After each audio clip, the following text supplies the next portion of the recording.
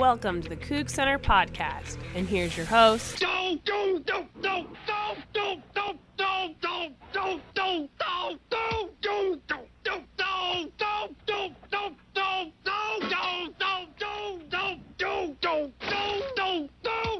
Michael Preston. I think we all kind of felt like Homer did a little bit after that football game on Saturday. Welcome to the CougCenter Hour. I am Michael Preston joining you. Brad Denny from Speak of the Devil podcast will be coming up in just a little bit to talk about the Arizona State Sun Devils and how their season is going, currently sitting 4-4 after a similarly heartbreaking defeat at the hands of the Oregon Ducks last weekend. We'll also talk to Brian Anderson a little bit about more about what went on in that Stanford game last week. Offensively with Luke Falk, but a little bit of a regression from him, but against a very good defense in Stanford. So we'll talk to Brian a little bit more about that. And as always, we wrap things up with our Dunderhead of the Week and ask Michael anything. Where do you really start with this one? I think I want to get out of the way and say first that this is a football team that we're not used to seeing this kind of performance out of Washington State football the last decade. Going down to the wire with the number 8 team in the country at home, and should probably be pointed out, had opportunities earlier in the game to put yourself further ahead without the help of officiating, or even without those officiating screw-ups, however you want to view them. We can talk about that right now. I mean, yeah, were there some screw-ups? Yeah, probably, from the officials. I don't know if there was quite enough evidence to overturn Parker Henry's interception return for a touchdown. That was close. Ivan McLennan's fumble recovery, again, really close. I certainly thought that was a fumble recovery. But even without those things going your way, Washington State actually had to blow chances on offense to let Stanford win this football game. They had to stall out in the red zone 3 times. They had to stall in the red zone 3 times, and this is after that offense came out and looked awful. They looked bad. Really bad. Really, really, really bad. So, it's, they had an opportunity to win that football game without the refereeing screw-ups. Is it disheartening that it happened? Yeah, sure. But I think what I'm more concerned with this week, or at least more happy about, is the fact that Washington State had a chance to win a football game against the number 8 team in the country, and a Stanford Cardinal team that deserves to be the number 8 team in the country. You saw why they were in the 6 weeks leading up to this game, and you saw it a little bit on Saturday, why they are the number 8 team in this country. I beg your pardon. You saw that.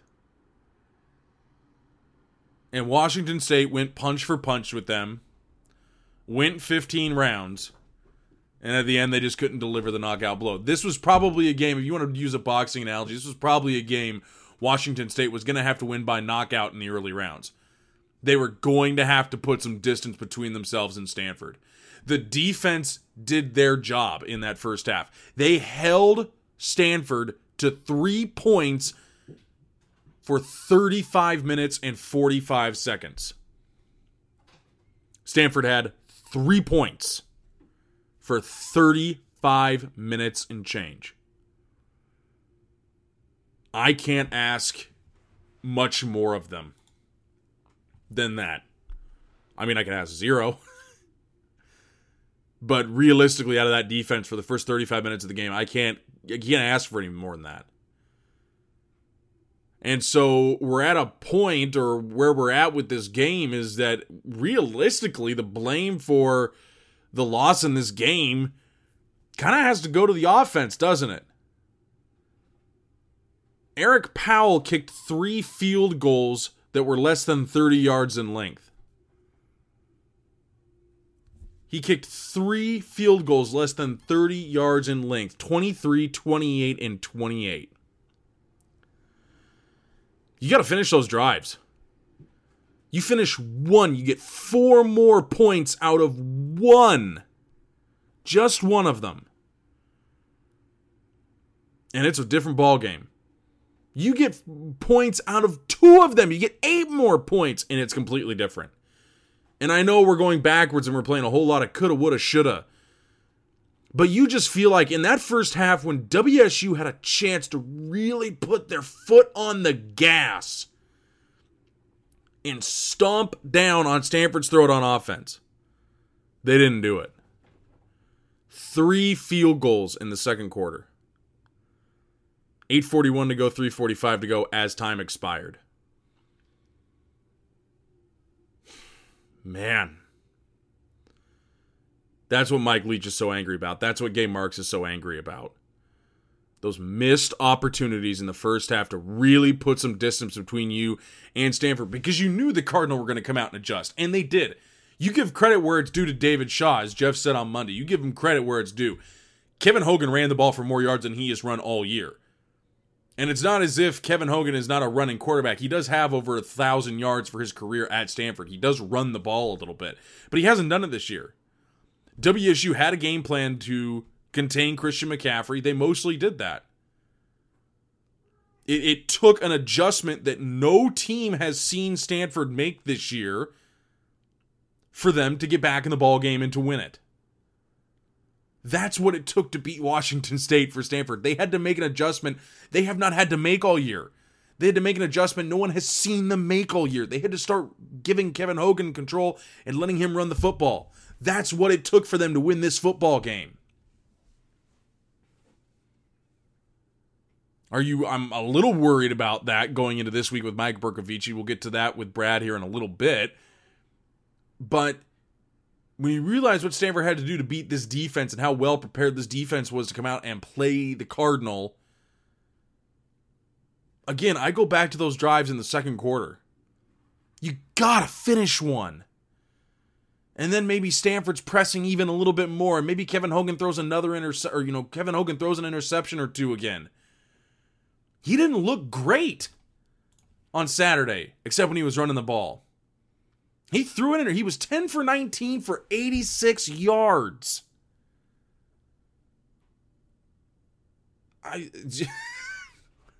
Force him to throw more. You get ahead by a little bit more. Force him into the passing game. That's why Mike Leach is so mad. That's why Gabe Marks is so mad. Like I said earlier, those drives, you've got to finish them.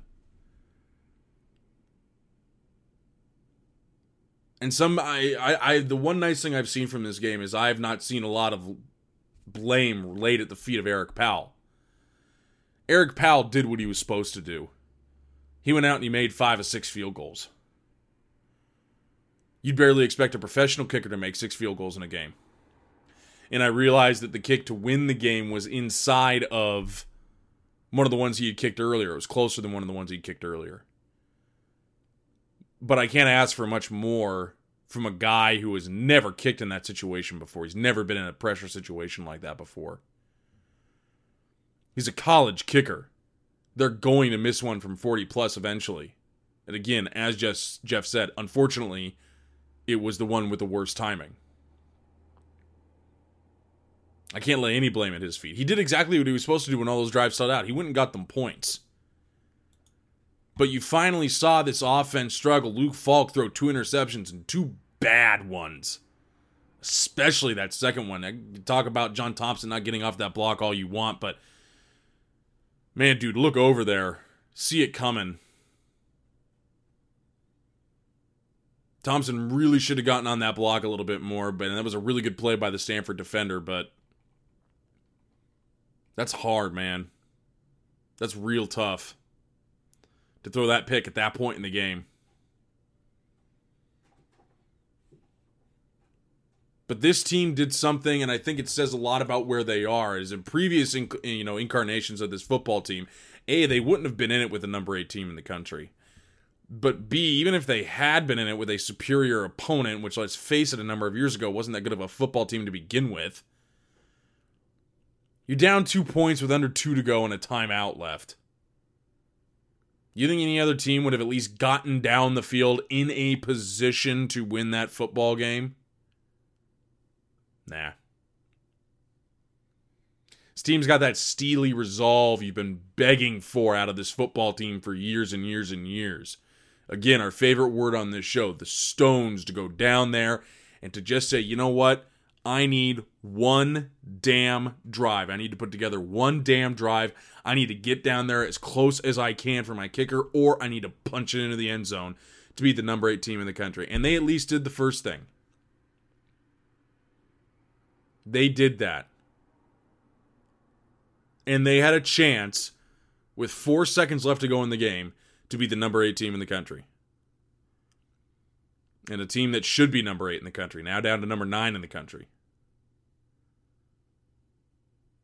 We have not seen this kind of resolve from a football team in years. We haven't seen the kind of talent on this football team in over a decade. From where they were at the beginning of the year to where they are now, I think it's very hard to say that you saw it coming. To say that you saw this team in early September to where they are now. That you could see that transition to 5-3 through 8 games, 4 games to go left in the year, 4 very winnable football games left this year. This is a different ball team. This is a different football team. You have a sophomore quarterback who's ready to go out there, take command of this offense, march his team down the field on each and every possession. You have a defense that's playing absolutely lights out at times. 14 turnovers so far this year, on pace for 21. They had 8 last year. 13 more turnovers, just that one extra turnover a game. So important. So important. And I'm even doing the math. No, it is about one extra turnover a game. That one extra turnover a game, so important. To either giving yourself good field position for your offense and getting some extra points, or just stopping a drive from the other team. But I think what's most important for me that you get out of that game, and I realize we don't want to play the moral victory game, and I'm not saying that this is a moral victory, but Washington State looked like they belonged on that field with Stanford. They looked like a team that deserved to be out there, that should be out there, that should be able to battle with one of the best teams in the country.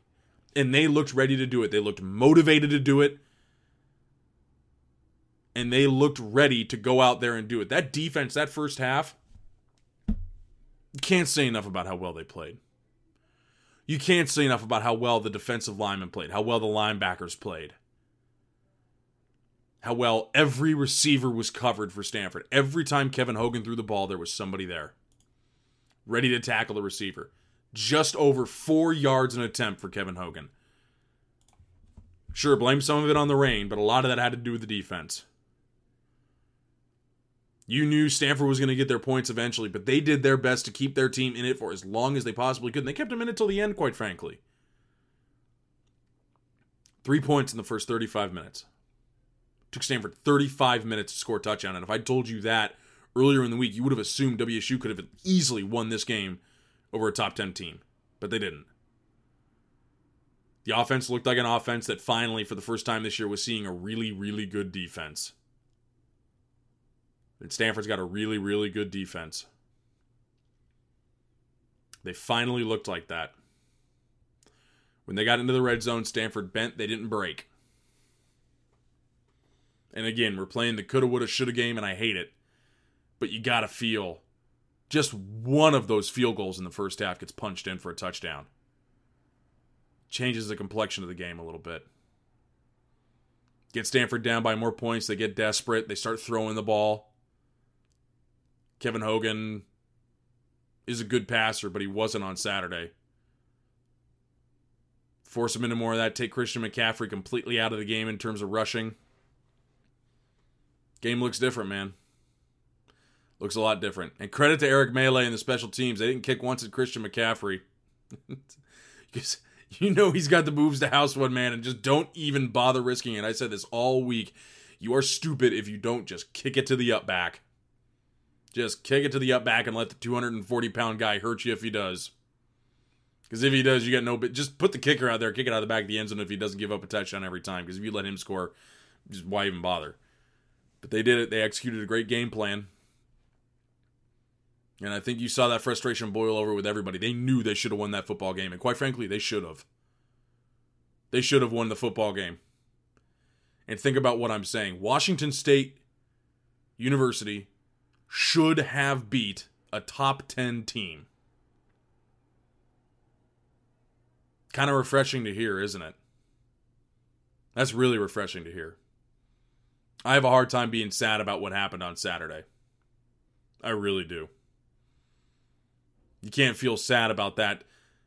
Seeing a team with that kind of resolve, that kind of hard work, the kind of fortitude it showed to, on that final drive, still go down there after so much adversity early in that drive. They played awful the first part of that drive. And they got down there, had a chance to win the ball game. Wasn't meant to be. But Washington State was in a game and should have beat one of the best teams in the country, best team in the conference right now. But we move on now. 4 games to go, 1 win to get you bowl eligible with 4 games to go. That's pretty neato. And all 4 of these games are very winnable. And in fact, it starts this week with a 12:30 kick against the Arizona State Sun Devils in Pullman. We're going to talk to a man who knows this football team really well, Brad Denny from the Speak of the Devil podcast, formerly of House of Sparky. Guys, I tell you what, this guy knows his stuff about ASU. It's coming up next here on the CougCenter Hour.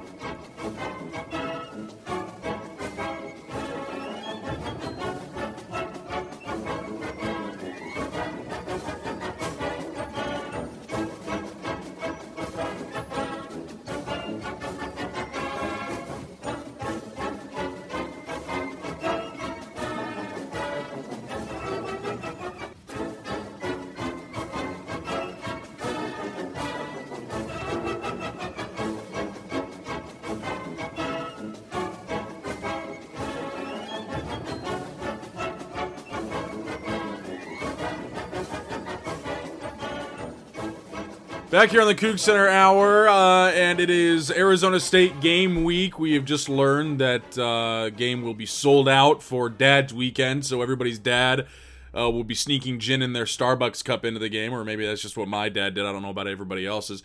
Joining us to talk about the Arizona State Sun Devils is the host of the Speak of the Devils podcast, previously of House of Sparky, but he still does a great job with his podcast every week. Mr. Brad Denny joining us from Pahonix, and Brad, I'm not. You can't see the signs I'm giving you over the phone, so you can't take any of them. I hope that's okay. I think that might be okay, but it's something everybody does. Even though it's a dirty little secret, apparently. We're not going to talk about that at all, but basically Mike Leach, he's going to throw the ball. You pretty much know what's coming, so it doesn't really matter as much against Washington State anyhow. Brad, first of all, let's talk about just where Arizona State is overall right now. 4-4 on the year, 500. Probably losses to teams, at least at the beginning of the season, we might have expected them to lose to, and kind of wins in the games maybe at the beginning of the season we probably expected them to win. So what's the general feeling you think right now from most Sun Devil fans with where this football team is at this juncture? Massive disappointment. Okay. This is a team that came into the year ranked number 15 in the AP poll. A lot of people picking the Sun Devils to be not only South champs, but also legitimately contend for the Pac-12 South title. And here we are, 8 games in with the team at 500. I think what's really gotten most of the fans is disillusioned as they are has been the manner in which the Sun Devils have been losing these games. The Oregon game is a prime example of how ASU continually reverts to some bad habits of that. Over the last couple of years under Todd Graham, had really kind of gone away. Just kind of the self-destructive tendencies, bad penalties, just untimely mistakes. Just the manner of which the Sun Devils have really been kind of defeating themselves, even in a game that, like the USC game, where they the bottom line lost by a big margin, but were really in that game in the first half with just a couple of just untimely turnovers, really kind of bad turnovers, avoidable. Just really kind of helped put the kibosh on any kind of efforts there. Overall, this is a program that has gone from top 15 to now just kind of struggling, trying to figure out which of the last 4 games they're going to get the 2 wins needed to get bowl eligibility. So it's kind of been a fall from grace, but the Sun Devil fans are none too pleased as the attendance figures have bared out the last couple of weeks. We've got 2 teams that by S&P rank this week are actually right next to each other. Arizona State's at 69, Washington State's at 70. In terms of pretty even matchups over the last few weeks, this one figures to be about as close as it gets for ASU, maybe except for that Oregon game. But how do you think the play? Because you're close to the program there. You talk to players and coaches. That Oregon loss, for as devastating as I think Washington State's loss to Stanford was last week, oh boy, was that one in Tempe probably even worse. Absolutely. I mean, that was an absolute gut punch to the Sun Devils. Of course, just the crazy nature of the Pac-12 and especially the Pac-12 South.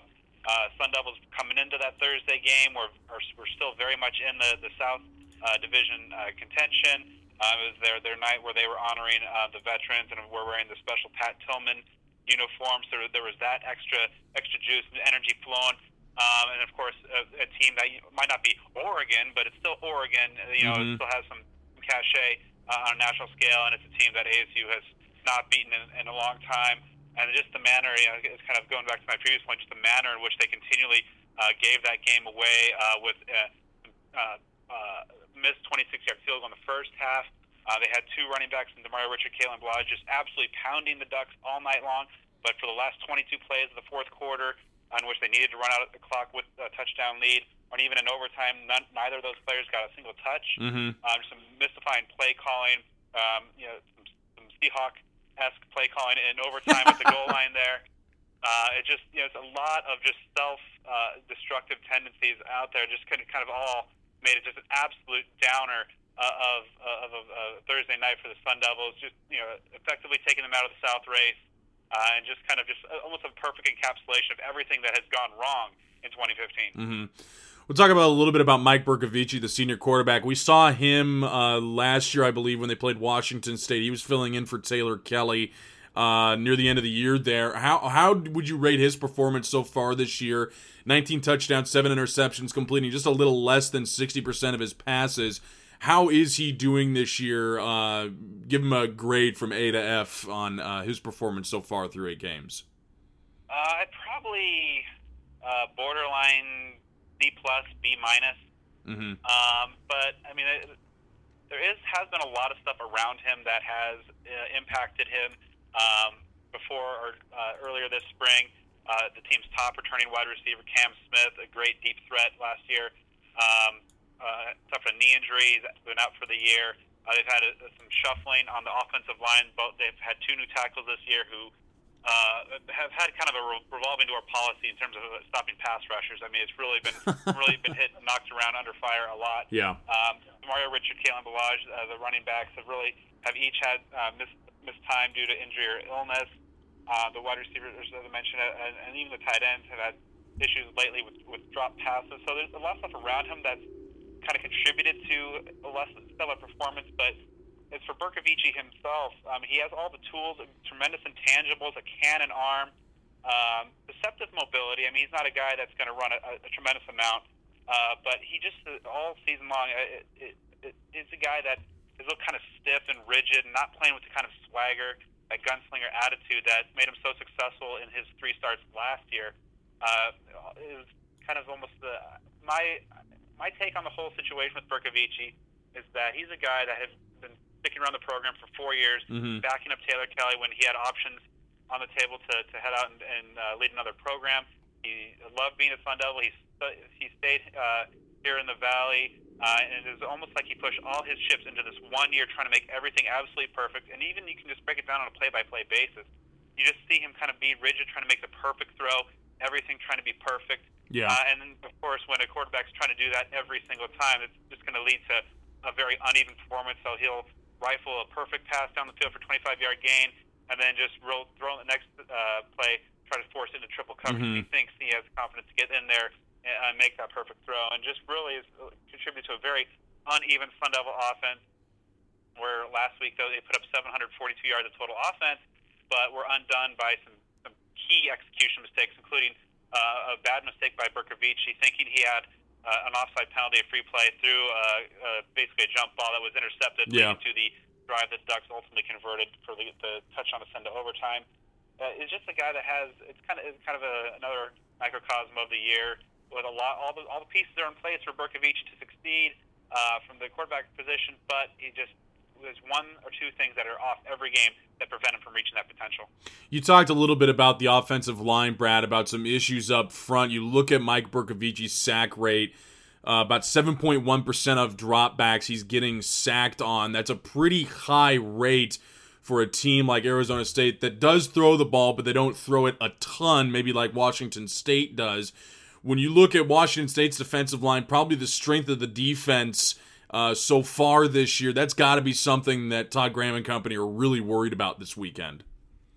Yeah, as I mentioned with the two tackles so far this year, they have three returning starters up in the middle that are very stout and good and effective run blockers, but they also have had some issues in pass protection. But the tackles have really been a sore spot for the Sun Devils. It started off in the opener against Texas A&M when they were just absolutely abused, especially by Myles Garrett. 9 total sacks in that game. They've had some times where it looks like they were able to provide a good pocket, but overall the consistency has not been there, and that kind of has a trickle-down effect with Berkovici getting banged around a lot. He's starting to rush his throws a little bit, not going through the progressions that made him so successful a year ago. So I would say the pass protection is an issue. I'm kind of almost surprised that they've kind of stuck with some of the guys, Evan Goodman at left tackle, Billy McGee at right tackle, as long as they have, because they brought in a couple studs in the last couple of recruiting classes. So I don't know if they're hesitant to maybe burn a red shirt, but those two current tackles have had their struggles, and especially with guys who can use some speed off the line of scrimmage, off the snap. They've really struggled with those type guys. We'll keep talking about the offense a little bit, and I think ASU does have some weapons that Washington State obviously needs to be concerned about. You talked about DeMario Richard a little bit, the running back, averaging about 5.7 yards a touch. DJ Foster is always a threat to do something. We've seen him do that multiple years in a row. Who else does Washington State need to be worried about besides those two guys on offense? Is there anybody else that the defense really needs to keep their eye on to keep themselves from getting burned by somebody? I would say on top of that list is wide receiver Tim White. He's really, Coach Graham today after practice called him the MVP of the team, and over the last several weeks he's really lived up to that billing. He's a junior college transfer, just absolute speedster, but he's starting to come into his own in terms of finding success on the shorter or intermediate routes, sure-handed threat, a guy that just needs a seam, and he can really help take the ball to the house. When the team lost Cam Smith to the knee injury, the first couple weeks, ASU really struggled with the passing game, throwing balls beyond a couple yards downfield. With Tim White finally getting settled and grooved to the offense after a hand injury suffered in fall camp, he's really hit his stride, become a real go-to presence down the field, helping to stretch that defense. In turn, that's helped open up things up a little bit underneath for DJ Foster, tight end Cody Cole, and the run game. Another guy I'd like to mention, Kalen Balaj, coming off his first career 100-yard game last week against Oregon. Another guy that is just kind of a physical freak, stands about 6'2", 6'3", 225, 230 pounds, but an absolute burner as well. Still has a tendency he's still very raw as a running back prospect, runs a little bit high, but he is a guy that can really bring a nice power and speed option out of the backfield. He absolutely destroyed an unfortunate Duck defensive back who tried to tackle him one-on-one in the open field a week ago. But he's a guy that has tremendous upside and potential, and I really think that if ASU is going to have a chance today, against Washington State, they're really going to need to rely on Balaj and DeMario Richard to really control the ground game, just given kind of the shaky, inconsistent nature of their pass attack. Let's move over to the defensive side of the football a little bit here, Brad, and a name that quite a few Washington State fans are familiar with, and if they aren't, they probably should be, is Jordan Simone. He was actually on the Washington State football team and is the brother of Geno Simone, a former Washington State wide receiver. Kid's just a really special talent at safety for Arizona State. What does he give that defense back there? Is it confidence? Is it just knowing that there's someone back there that can clean up the mess? What does he do for this offense, or for that defense rather, that's just so important? Well, he does provide a tremendous amount of leadership. He's one of the team's most respected leaders, which is kind of impressive. You know, as you mentioned, coming over to ASU, walking on a team before getting a scholarship this past offseason. A real stout defender against the run. Also a guy that they like to bring up into the box and make some plays behind the line of scrimmage. The number of TFLs this year. However, he has been a liability, in coverage for most of the year. Over the last several weeks, teams have been really scheming to get him in coverage. He's not, he's been getting a lot of, on a national scale, publicity for his good play. I think it's a lot of statistically based, because really, in coverage, he's been in really having a real tough season. Number of touchdowns he's given up, big plays against USC, UCLA, most in that controversial touchdown against Oregon. There was another one where the receiver was just able to flat out run by him.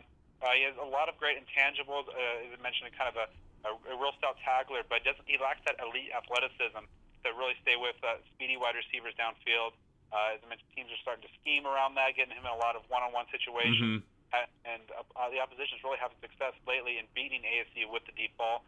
That's something that I really worry about, the Sun Devil secondary overall, with a team that throw out 40, 50, 60 times. Because about 3/4 of the Sun Devil secondary has been playing well below expectations so far this year. Well, that's a good thing to hear, I think, if you're a Washington State fan. Brad, it's no secret what Arizona State's going to do on defense, and they're going to blitz. I mean, the linebackers ranked number 1 in the country in havoc rate. They're going to get into the backfield, or they're going to try to get into the backfield. And against a Washington State line that's looked good at times, not as good at times this year, that's probably going to be the key for this defense to try to keep Luke Falk and the Washington State offense at bay, is they're going to have to get home to the quarterback, because like you said, the defensive secondary hasn't been playing great so far this year. So if the identity of Arizona State is to blitz, they're going to need to get home on Saturday, aren't they? Oh, absolutely, yeah. It's kind of live by the blitz, die by the blitz, and that's kind of contributed to the Jekyll and Hyde nature of the Sun Devil defense so far this year. I mean, at times they've been an outstanding unit in spurts, especially against the ground game, shutting down Paul Perkins, bottling up Devontae Booker to 18 yards through 3.5 quarters. It's just the propensity to give up that big play, because they are able to generate a lot of havoc in that backfield, knock the quarterback around, get some sacks, some timely TFLs. But it's that lack of consistency that every game there's always a couple plays that they fail to execute properly. They make some mistakes on the blitz and just leave guys wide open downfield, or leave themselves exposed for open up a big hole on the ground game. So it's good. I mean, it's a young defense, especially in that front seven. A lot of guys that should project to have a mighty defense in 2016, but in 2015, right now they're just struggling to kind of get that consistency that is oh so key. And that, again, it kind of goes back to another worry of just when you have a secondary that is porous and has a propensity to really lose track of coverage assignments downfield, that if those blitzers aren't finding home, aren't finding a way to get to disrupt Luke Falk, I think it could be a big day for the Cougars. So we talked about the defense, we talked about the offense, we kind of wrapped a nice little bow on Arizona State. It's coming down to the wire for them this year, and not an easy 4 games left for Arizona State either. You have at Washington State, then they take Washington at home, which luckily for whatever reason the Huskies and Cougs that we explored last year never play well on Tempe for God knows what reason. Then you have the Territorial Cup, and then you go to Cal, not a gimme either. This game is kind of pretty darn crucial for ASU in terms of their bowl hopes if they want to get to 6 wins on the year, isn't it? Because this is not an easy slate to run for the rest of the year for them. Yeah, I mean, it's going to be tough for the Sun Devils to reach bowl eligibility. I think looking at the schedule and where their opposition is right now, I like their chances in their 2 home games against Washington and Arizona. I'm really, really worried about their ability to get a win against the Cougars and Cal. I mentioned that while they've been very stout defensively against the run, the teams that have success with the pass have the ability to kind of stretch that defense, find those weaknesses, and there are many downfield for the Sun Devils. I think that some Sun Devils will be exploited in those games. And with the offensive inconsistent in previous years, the Sun Devils were able to win those 52 to 45 type games. This year, the offense was still 8 games in, trying to find an identity. Week after week, Todd Graham says we're a run-first play-action team, but the play calling and the execution really stray away from that far too often. I just worry that Sun Devils will not be able to find it consistently. I think from a team going from top 15 preseason, that 6-6 would be kind of almost the best-case scenario at this point. Mm-hmm. We'll leave you with one more question, Brad. Bill Connolly's S&P makes this pretty much a coin flip in terms of win probability, a little bit of a lean towards Washington State, 57% to 43%. I wouldn't call that a huge margin. I'd pretty much call that a coin flip in college football. How do you see things playing out in Pullman on Saturday? Again, we talked about Washington State has an offense that can exploit the weaknesses of Arizona State, but they need to be able to contain the really good blitz of ASU and an ASU offense that, again, the weaknesses are where the Cougars' strength are, but if they can get downfield against the weaker unit of WSU, the DBs, they might be able to score some points. So I guess I want to ask you, give me a final score prediction for Saturday on the Palouse. I think it's going to be an interesting battle between two teams coming off absolute gut punches, and which team's going to be able to kind of shake that off and kind of execute their game plan. I think it's going to be a sad story for Sun Devil fans. I just don't see the Sun Devil offense being able to, which is weird considering they had 742 yards a week ago, but I just don't. The offense still worries me. Unless they get another tremendous contribution from Balaj and Richard, I just don't think that they're going to be able to keep up scoring with the Cougs. I think Washington State probably holds serve at home somewhere along maybe 38-24. If it makes you feel any better, I think we have familiarity with what it's like to put up 740 yards of offense and lose a football game. If it makes you feel any better. Brad Denny from Speak of the Devil here to talk about ASU. Thank you, sir. I appreciate the time. No problem. Anytime. Thanks.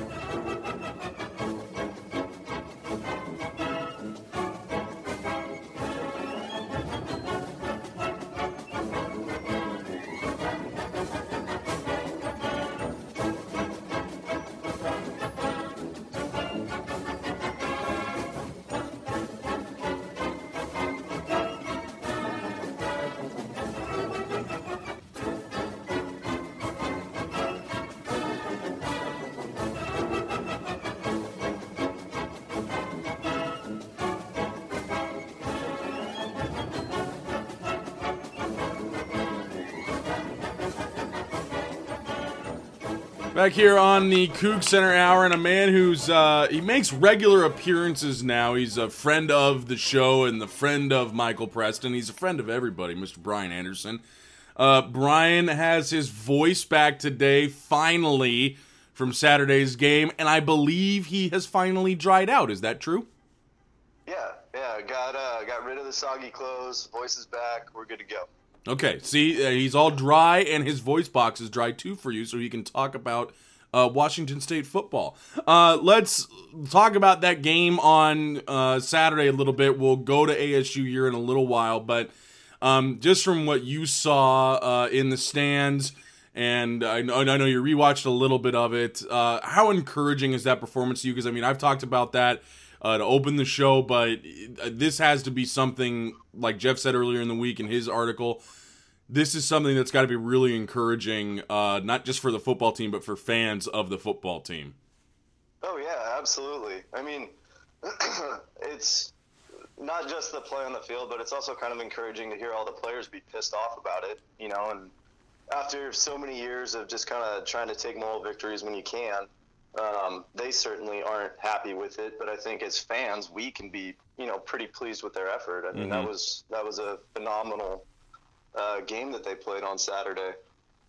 We were talking a little bit before we started the interview about Christian McCaffrey, and the guy was a Heisman Trophy candidate, before he came to Pullman, and he pretty much left Pullman with one big run. So outside of the 30-yard gain, WSU pretty much contained him to 80 yards throughout then. And we talked a little bit about what they did to kind of stop him from your observation. So explain for me what Washington State did to try and contain him, because it also opened up the running game for Kevin Hogan later on once Stanford's coaches finally figured it out, right?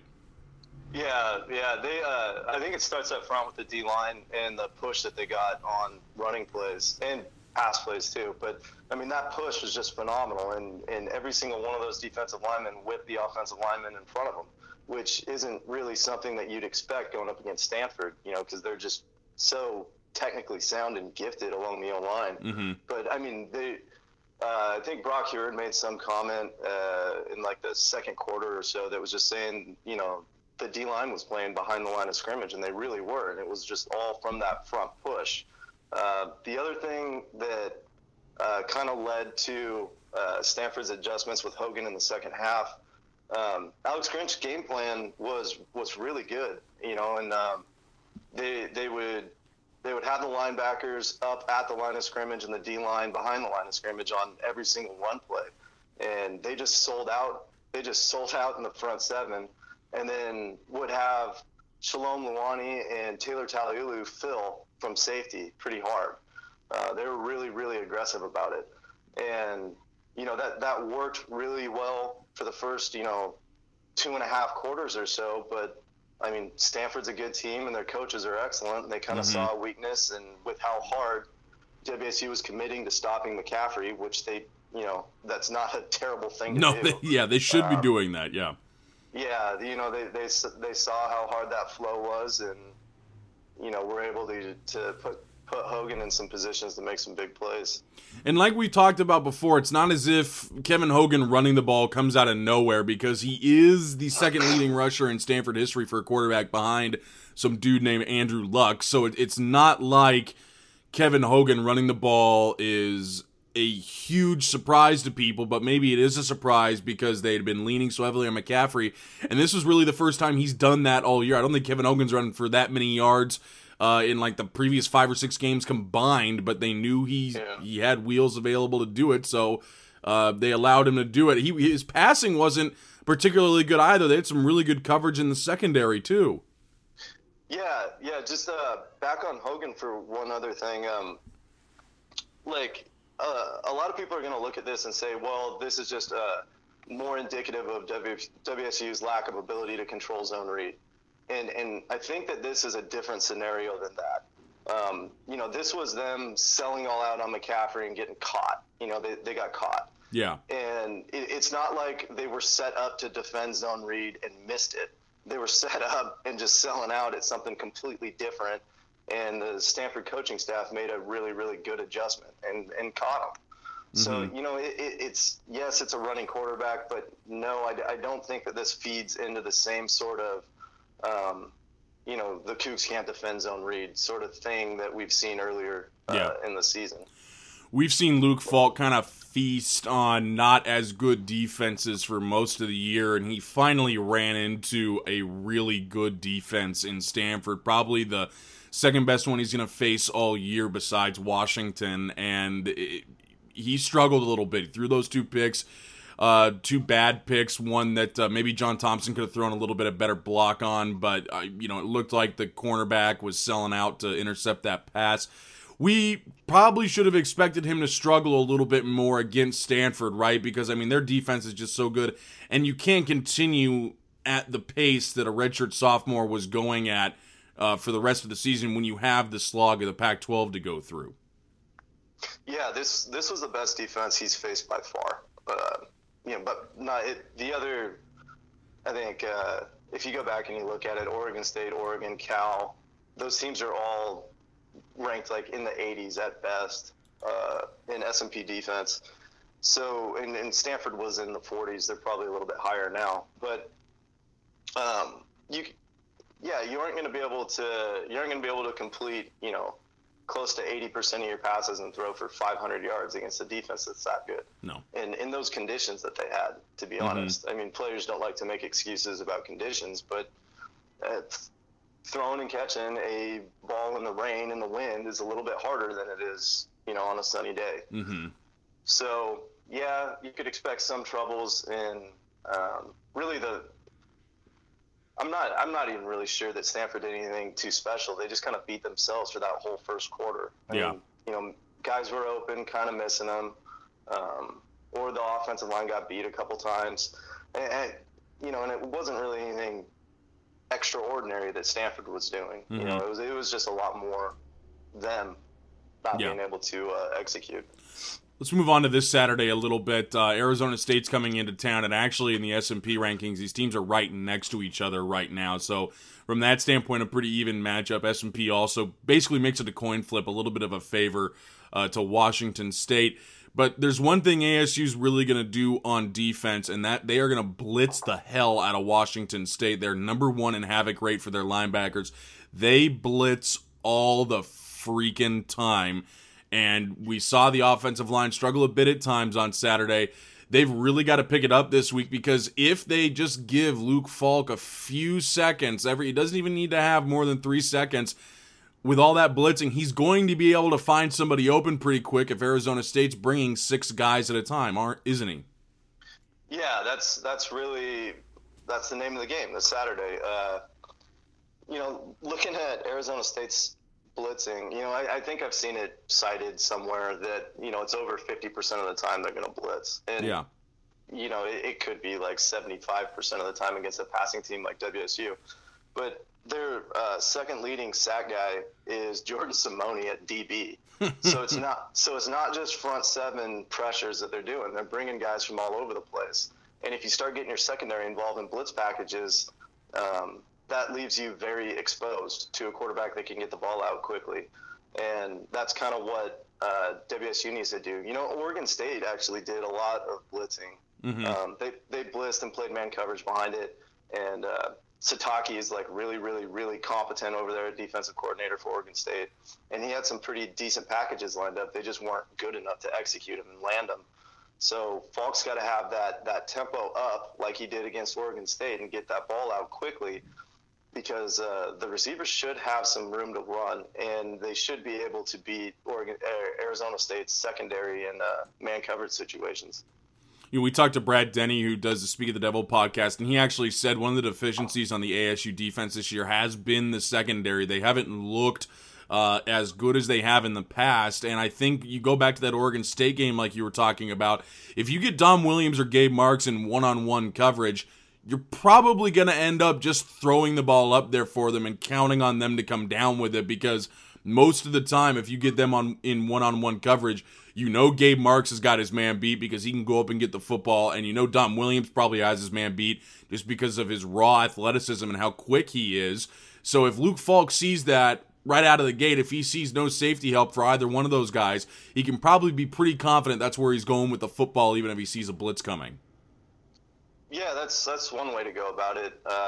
Most of the route concepts in this offense have what essentially could be a hot route anyway. So you don't even have to worry about audibling or checking into a hot route if you see a blitz coming. Most of their pass concepts already have one of those. And it's just got to be on the wide receiver and on the quarterback to be on the same page to get it out quick. So I would expect a little bit more intermediate sort of passing rather than just throwing it up deep. But, certainly if they're going to man up on Dom, I would take that vertical route with Dom, 10 times out of 10. Mm-hmm. We talked a little bit about the defense, obviously, earlier, and their great performance against probably one of the better offenses they'd seen all year in Stanford. Arizona State's offense still kind of trying to find an identity. Mike Bercovici can run the ball a little bit. They have good specialists. They have DJ Foster at wide receiver, a couple of good running backs. Their performance needs to be pretty good again this week, doesn't it, to give Washington State a chance? Or is it okay to kind of fall back a little bit into the mold of that Arizona game, so to speak, where you can give up to 30 points because you're probably pretty confident WSU is going to score that much? Yeah, it'll be interesting to see what the defense does, because this is a completely different type of offense that they're going to go against this week. And, it falls along the lines more of an Oregon or an Arizona than it does at Stanford. Mm-hmm. Yeah, because I mean, Berkovici's he's gonna read option you. That's part of their package. They do it all the time. So whether or not WSU can handle that, I mean, again, is kind of a question mark. So we're going to see how well they step up. And DJ Foster's been doing pretty decent things out of the wide receiver position. And, I think the real home run threat is the UCLA transfer, Devin Lucien. Mm-hmm. Berkovici played high school football with the kid, and it just kind of seems in crunch situations, that's kind of who they like to go to. Is there anything, you're a guy who played some football, is there anything really to, a lot of folks like to say sometimes that, it was a huge letdown, and coming off a letdown, team doesn't play as well. Is there really anything to that, or is it pretty easy for guys who are, in the late teens, early 20s to get over that pretty quickly and kind of move on? Because these are two football teams that are coming off of really devastating losses, and we can get into an argument about whose was worse, but Washington State loses on a missed field goal to the number 8 team in the country, and ASU just absolutely gave a game away to Oregon in 3 overtimes last week. Is there anything to that letdown type mentality, or is it pretty easy for kids this age to kind of get over it and move on?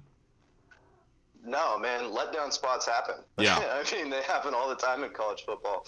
But it really depends on the locker room strength, and what the mentality of the team is. And I think that we've seen throughout this season that Leach has these guys pretty well focused on one game at a time. They've done it pretty consistently throughout the year, wins or losses.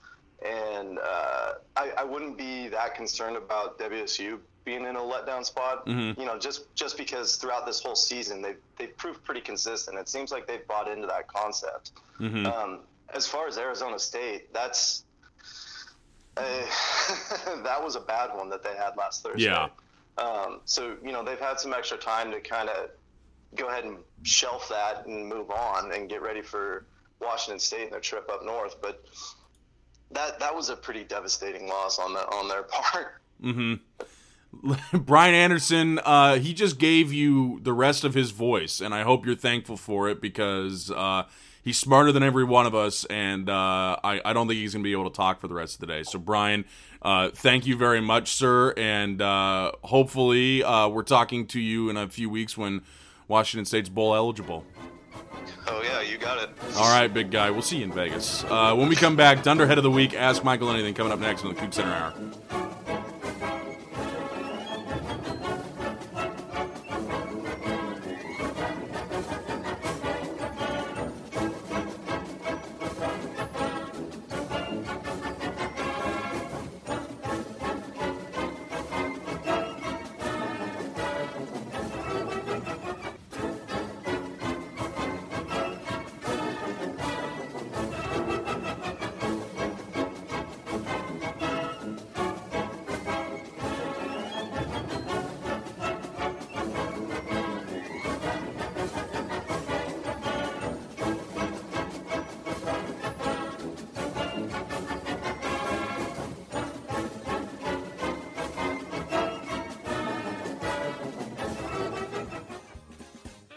Dunderhead of the Week time, and we're actually going to kind of mesh things this week with a Ask Michael Anything question, but I want to make it my Dunderhead because I have a larger point to make about it. It's from @JimmyTheCoug, Jimmy Morgan. Should the outcome of the Miami-Duke game be overturned? If you didn't see the ending of that game, I mean, I can't really do it justice to the video. Basically, there were a lot of laterals. A number of times Miami should have been called down on the final kickoff of the game, and a number of blocks in the back that didn't get called, 12th man on the field that didn't get called. And Miami won the game on that just stupid mini lateral kickoff return. The ACC acknowledged on Sunday that the officials got it wrong. Duke should have won the football game, and 4 officials were suspended. But I don't think you can overturn the outcome of that football game. And it's not a gambling thing like in Vegas, it's not anything like that, I think. It's a matter of the can of worms gets opened so badly, if you do that. The can of worms gets opened to other oh God, it looks bad. And I don't think any money swung on it anyway. At least I can see -6.5 to Duke, I believe, in that game. So I don't think any money changed hands. But you open up that huge can of worms for a conference to come in and say that, no, this is not what actually happened. This will not be the outcome of the game. It will change. Because then you have to get into a discussion about what is acceptable to go back and look at. How severe does the penalty have to be? And you kind of have to dance around and figure out what that is. But then again, nobody's going to be... So say you do set that and you overturn a number of games, and then you don't overturn another one. Well, people aren't going to be happy about that you didn't overturn theirs when you overturned another one. So as much as it sucks to say that, unfortunately, all the ACC can do is suspend the officials, tell Duke they got it wrong, that they should have won the football game, I'm sorry. All the ACC can do is suspend the officials, tell Duke they got it wrong, and tell them they're sorry. I mean, I really... You can't set... It's so hard to set in stone what is acceptable to go look at in terms of what can we overturn? What is such an egregious error that we can overturn it? Because then fans who fall on the side of having an error that's on the we're not going to overturn it side of the line kind of feel jilted, and so it's just easier to say we will never overturn any result of a football game. Ever. We will apologize till the cows come home. We will suspend officials. We will do everything in our power to placate you, but we will not overturn the outcome of a game. Period. And I know I've already doomed Washington State to something like that in the next 10 years by saying that they should never overturn the outcome of a football game. Remind me I said this when that happens, so that way I can be reminded that when I'm screaming and yelling about overturning the outcome of a football game that I once said 10 years ago when I was young and stupid that they should never do it. Ask Michael anything.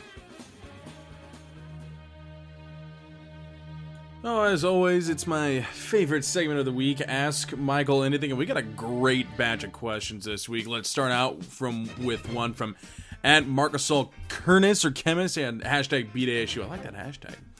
Would you root for the Huskies if it meant that WSU would go to the Pac-12 championship game? This goes back to that discussion we had a few weeks ago about UW cheering for Utah when they beat Oregon, and I would never root for the UW, with a couple of very rare exceptions. That's one of them.